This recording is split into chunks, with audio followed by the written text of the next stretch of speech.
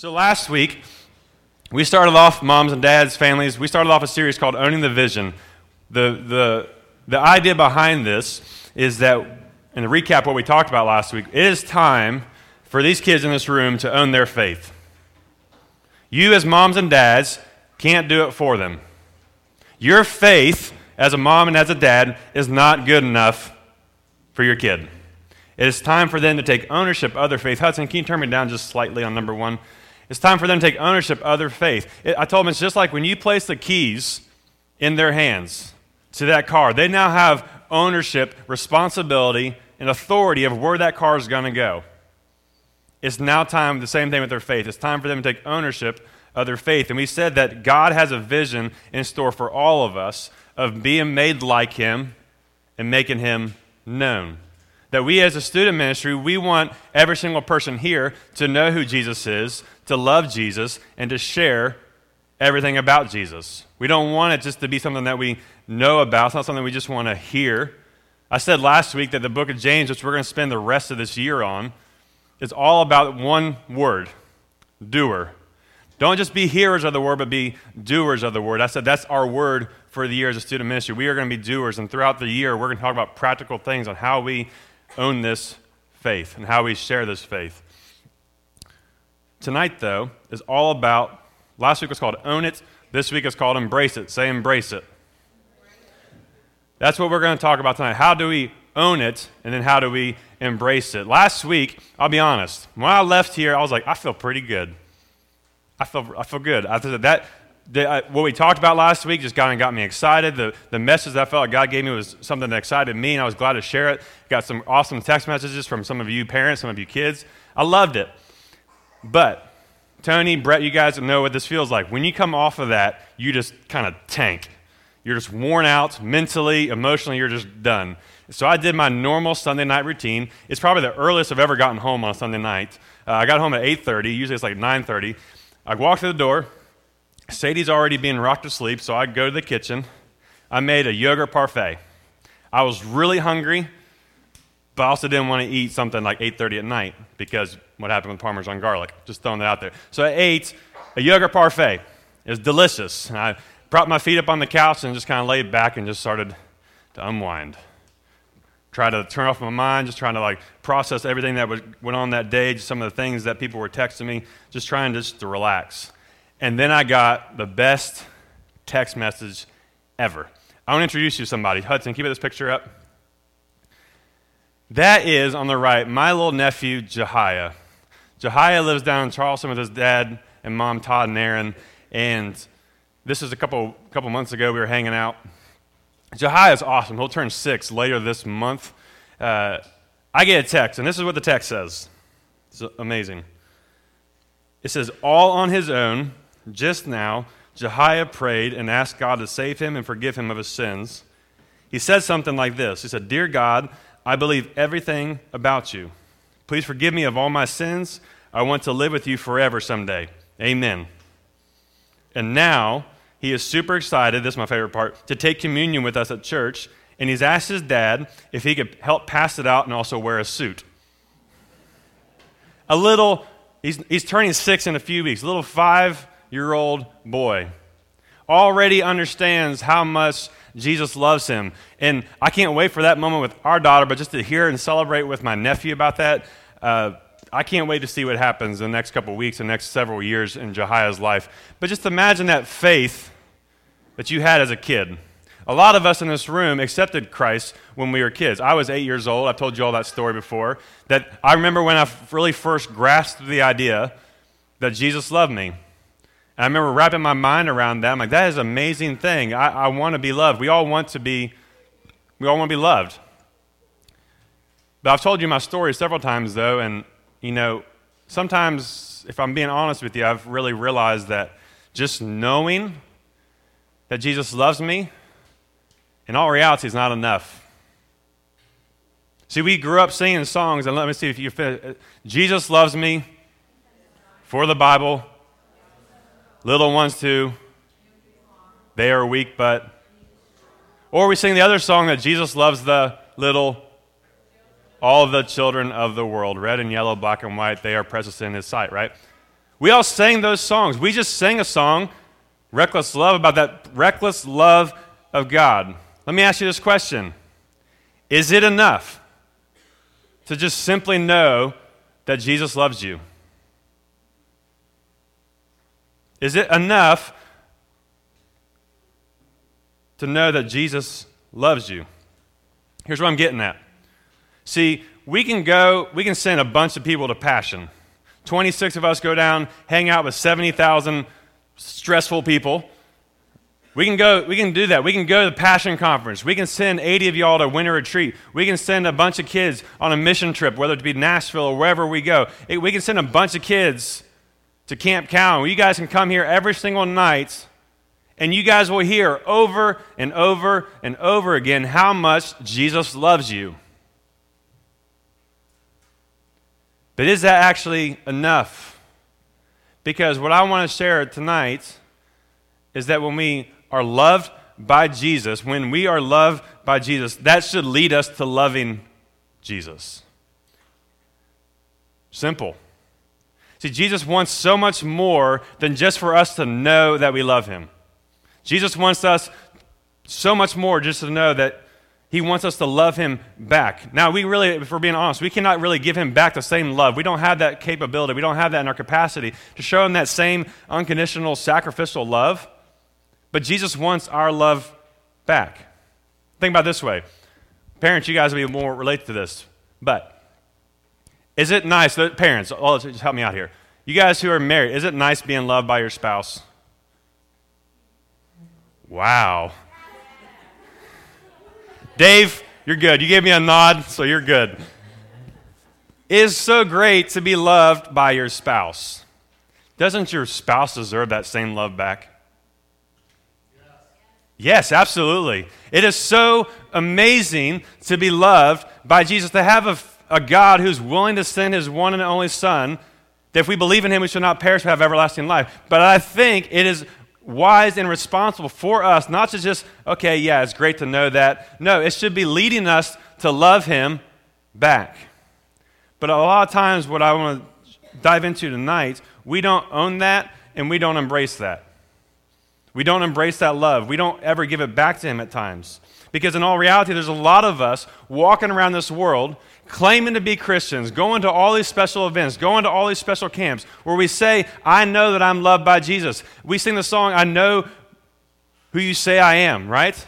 We say I'm no longer slaves, but in our minds, we actually don't even realize, man, Jesus wants us to love him too. Love him above everything else. But instead, all we do, we walk around this world kind of blindly, with a diminished view of God. We don't really put God in his rightful place. Instead, we put God in a box and say, God, this is how I want you to operate. If you operate outside that box, I'm not really sure I can love you anymore. We do it all the time. And if we're going to look at Scripture here in a second, I'm going to show you how this has been going on for a long time. But being loved by Jesus will lead us to loving Jesus. If you have your Bible on the table or on your phone, you can turn to Mark chapter 8. Wednesday night I got to go to my dad's Bible study. And I always loved going to my dad's Bible study because there's always a meal right beforehand, and Jesus and food, that's two great things back to back. But I was sitting in his Bible study, and I was reading along with where he was going. I was kind of opening up my Bible, and I saw something I'd never really caught before. And so I'm going to share from that same passage tonight. Mark chapter 8, verse 22. And they came to Bethsaida, and some people brought him a blind man and begged him to touch him. And he took the blind man by the hand, led him out of the village, and when he had spit on his eyes, he laid his hands on him and asked him, do you see anything? And he looked up and said, I see people, but they look like trees walking. Then Jesus laid his hands on his eyes again. He opened his eyes. His sight was restored, and he saw everything clearly. And he sent him to his home, saying, do not even enter the village. Do me a favor. Close your eyes. So imagine yourself as this blind man. We don't know if he was blind from birth or what the circumstances were, but he's blind. A very common thing in that time period just because of the lack of medical and healthcare needs. But you're blind. You can't see anything But nice enough, you guys have some amazing friends who are willing to take you to this man, Jesus, who's been known to heal people, known to give sight back to the blind. So they grab you by the arm, they walk you to Jesus, and he says, hey, this is Jesus, this guy's blind, can you help him out? So Jesus grabs you by the arm, walks you out of the city, puts both hands on your shoulders, and you hear, and Jesus spits in your eye. He spits in your eye. He says, open your eyes. Can you see anything? And he says, well, I can see something, but it looks more like, these people kind of look like trees walking around. I kind of see something vaguely. I don't really know what I'm looking at. And Jesus lays his hands on your eyes and says, how about now? And all of a sudden your eyes are open. You guys can open your eyes. Just imagine that story. First off, once that snort, I know I probably emphasized that Jesus probably had some holy water in his mucus. I don't know. But imagine that.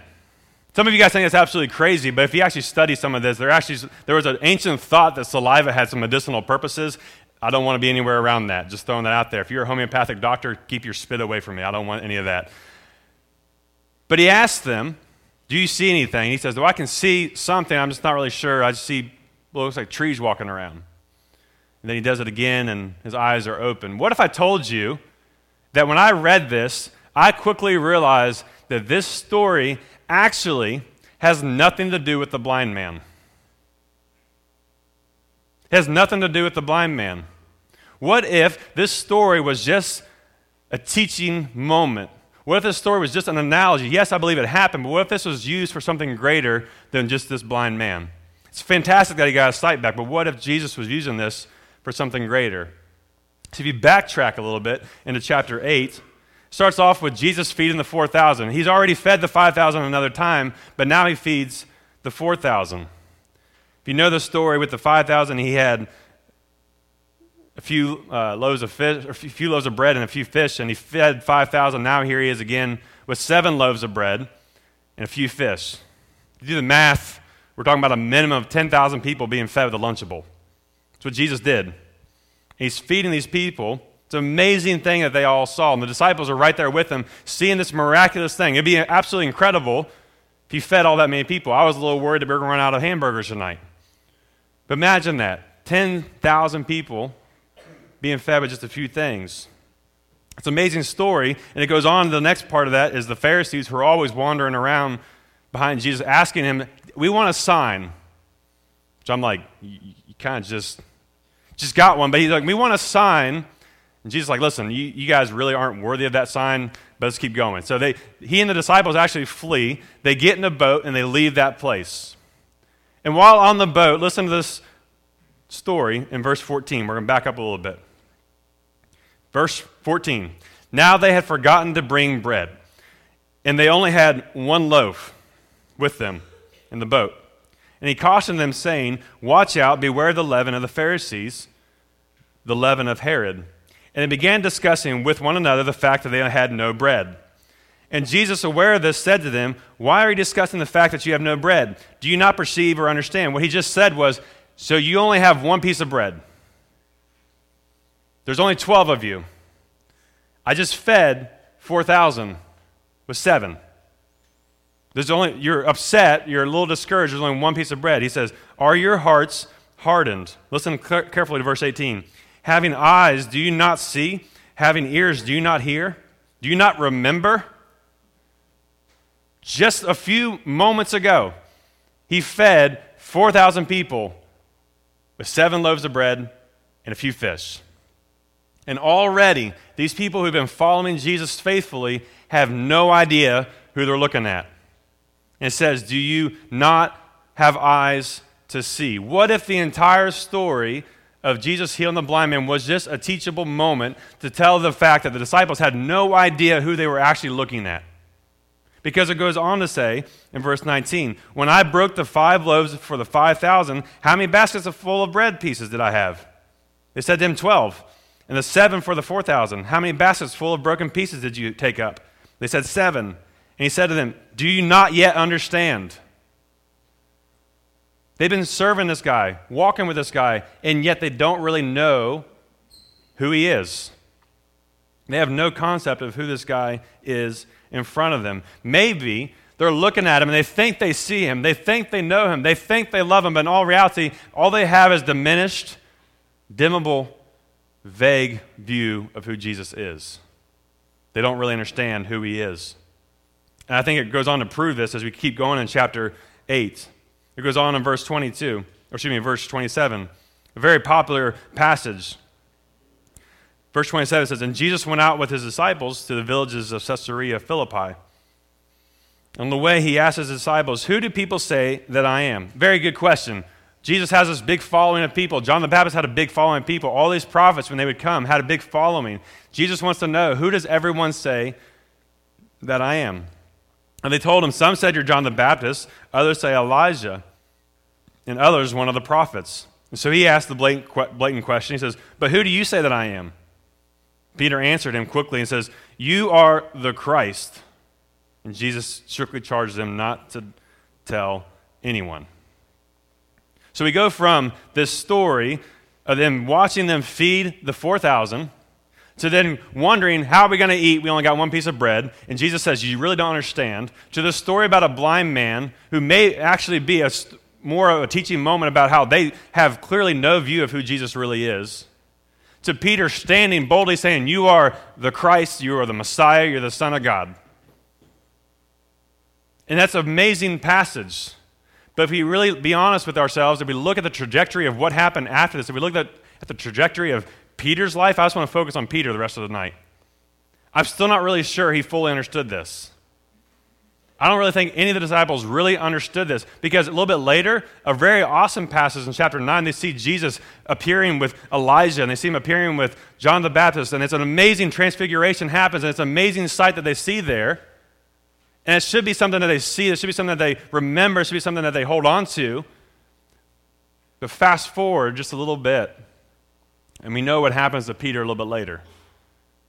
When in the garden with Jesus, and Jesus says, like, hey, actually back up a little bit. When Jesus is actually right here in chapter 8, before the transfiguration, Jesus starts telling them that, hey, I'm going to die. I'm going to die, and I'm going to be resurrected in 3 days. And Peter's like, no, ain't going to happen. We're going to make sure it doesn't happen. And he rebukes Jesus. And Jesus looks at Peter, the one who just said, "You are the Christ." And Jesus looks at him and says, "Get behind me, Satan." This man who had a bold statement, the bold confession of Peter, is now being called Satan by the guy he claims to see, the guy who he claims to love. Now fast forward to the garden when Jesus is there praying with his disciples, and all his disciples are falling asleep. And he says, hey, tonight's the night. I'm going to get arrested. I'm going to be betrayed by my servant Judas. And sure enough, the soldiers come in, and Peter, the very one who says, I'll never let that happen, he quickly jumps into action and strikes the guy right in the ear. Jesus is like, no, none of that. Because he knew that the hour had come, and knew that he was supposed to be crucified. He knew that he was going to die, and he knew he was going to be resurrected, but Peter did not fully understand that. But the amazing thing we see in chapter 18 of the book of John, you can turn there, because Jesus told him, hey, by the way, after I'm arrested, Peter, you, the one who said that I am the Christ, the one that you said that I am the Messiah, you are the one that saw that amazing sight on that mountain that day. You are the one that saw me feed the 5,000, the 4,000, all the great miracles I've done. You're going to be the one that denies me not once, not twice, but 3 times. And Peter quickly says, I will never deny you. I'll die for you. I will never deny you. But here we come in verse 15 of chapter 18 of the book of John. So Simon Peter, this is after his arrest, Simon Peter followed Jesus, and so did another disciple. Since that disciple was known to the high priest, he entered with Jesus into the courtyard of the high priest.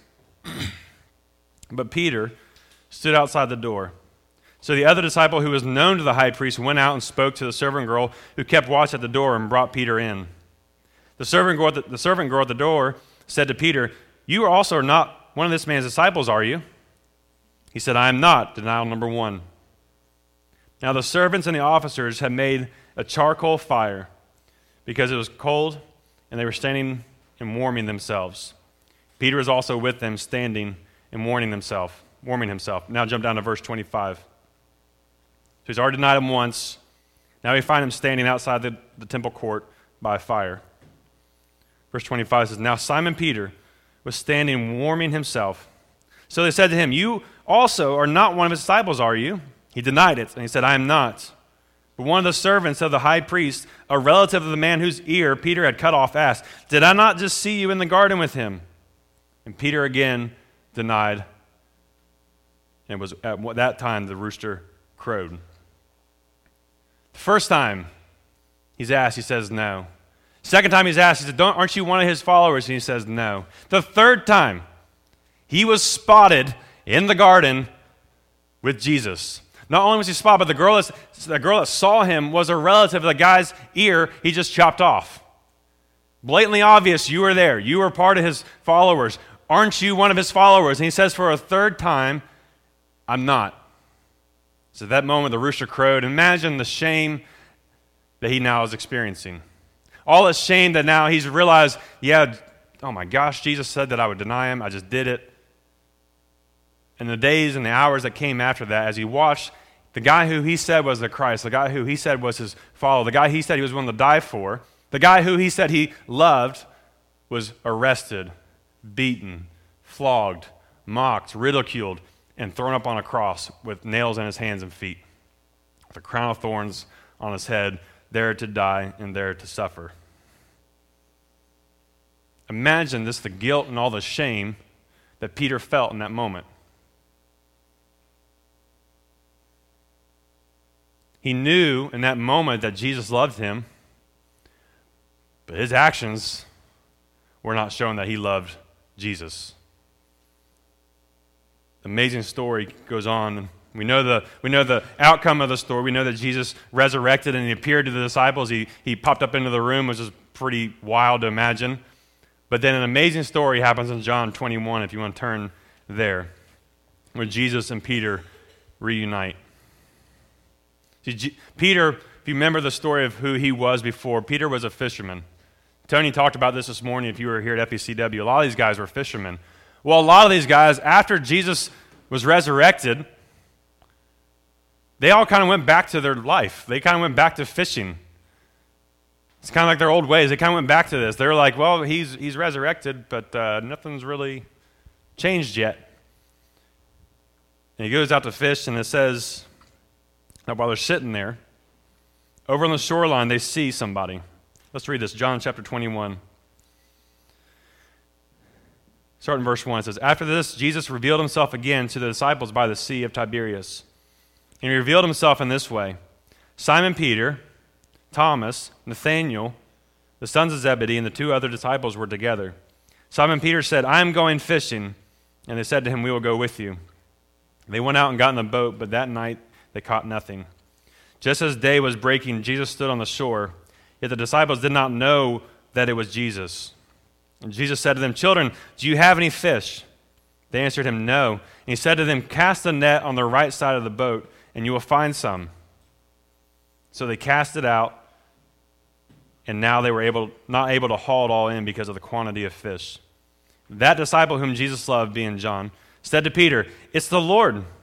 When Simon Peter heard this, that it was the Lord, he put on his outer garment, for he was stripped for work, and he threw himself into the sea. The other disciples came in the boat, dragging the net full of fish, for they were not far from the land, but about 100 yards. When they got out on the land, they saw a charcoal fire with fish laid out on it and bread. Jesus said to them, Bring some of that fish that you have just caught. So Simon Peter went aboard and hauled the net ashore full of large fish, 153 of them. And although there were so many, the net was not torn. Jesus said to them, Come and have breakfast. Now none of the disciples dared to ask him, Who are you? They knew it was the Lord. Jesus came, took the bread, gave it to them, and so with the fish. This was now the third time that Jesus revealed to the disciples after he was raised from the dead. So imagine you've betrayed your best friend. You've watched him die. He's now appeared to you, but just for a moment. You're not really sure what exactly you saw, so you go back to your life of fishing. and you're out there fishing and you're not catching anything, and a man on the shore says, cast a net on the other side, which should sound pretty familiar to Peter, but apparently in that moment it didn't. And in that moment, they caught a bunch of fish, 153 in all. And it says, in that moment, John says, it's Jesus. And then the most beautiful moments that I see in that passage is Peter jumps out of the boat. They're about 100 yards away. He can't wait to go see Jesus, the guy he's betrayed, the guy who he's wronged. He knows that this is him. He wants to go see him. If I could ever give you a visual of what this looks like, how many of y'all remember Forrest Gump? My favorite scene in Forrest Gump, after he's out on the fishing boat all night, the shrimp boat, that massive hurricane comes through and just wrecks the area. His is the only boat that survives, and he's going through the harbor and the marina. All the other boats are just destroyed. And over there, as he's just steering the ship, he looks over, and there's Lieutenant Dan, his best friend in the world. And without thinking, he just leaps off the boat, jumps in the water, and swims over to see Lieutenant Dan. And one of the best dialogues ever, Lieutenant Dan, what you doing here? And he's like, I want to test out my sea legs. He goes, well, you ain't got no legs. I love that line. But sorry. He goes to him. Meanwhile, the ship in the background is like wrecking into the harbor. But he was so excited to see the friend that he loved. In that moment, nothing else mattered except that his friend was there. In the same way, Peter leaps out of this boat. He's so excited to see Jesus. In that moment, doesn't matter in the world what he's done the last few days. He wants to see his best bud. So my favorite part of that is after he gets in the boat and goes away, it says the rest of them basically had to paddle to shore. It's like, okay, Peter, we got it. You're good. You know, you're special, but we'll row the rest of the 100 yards. But he gets there. And if you notice something very closely, the last time we see Peter around Jesus, Peter is standing by a charcoal fire denying Jesus. And now the next time that Jesus and Peter interact, Jesus invites him to come over to a charcoal fire to talk to him. And we come to the dialogue in verse 15. Most of you know this dialogue. And it says, when they had finished breakfast, sitting around this charcoal fire, he said to Simon Peter, Simon, son of John, do you love me more than these? He said to him, yes, Lord, you know that I love you. He said, then feed my lambs. He said to him a second time, Simon, son of John, he's using the full name now, do you love me? He said to him, yes, Lord, you know that I love you. He said, then tend my sheep. He said to him a third time, Simon, son of John, do you love me? Peter was grieved because he had said to him the third time, do you love me? And he said to him, Lord, you know everything. You know that I love you. And Jesus said to him, feed my sheep. Truly I say to you, when you were young, you used to dress yourself and walk wherever you wanted. But when you are old, you will stretch out your hands. Another will dress you and carry you where you do not want to go. This is, he said, to show by what kind of death he was the glorified God. How many times did Peter deny Jesus? 3. How many times did Jesus ask Peter if he loved him? I don't believe in coincidence. He comes to Peter, sitting around this charcoal fire, the very place, the setting that he last betrayed him 3 times. And Jesus asked him 3 times, do you love me? And it's amazing if you start studying the Greek language, it says, Jesus asked, do you agape me? Do you have a sacrificial, undying, unconditional love for me? Peter responds back, yes, I phileo you. I love you like a brother. And Jesus says, no. Do you agape me? All Jesus wants to know, he goes, listen, I know that you know that I love you. But right now, I want to know if you truly love me. Because if he says here, right after that, he goes, now that you truly love me, you said it 3 times, you love me. You've said that I know everything, and I know that you love me. I've told you to feed my sheep, he said, which basically says, I want you to take over. I want you to take care of the people I've left in your hands. I want you to take this mission. I want you to be bold. I want you to be courageous. And guess what? There's going to come a time where you're going to go where you don't want to go. And he's telling Peter, by the way, I'm glad that you love me, but I want you to be obedient. and bold, but it's going to cost you. And it cost Peter later his life, and we know from tradition that he too was crucified.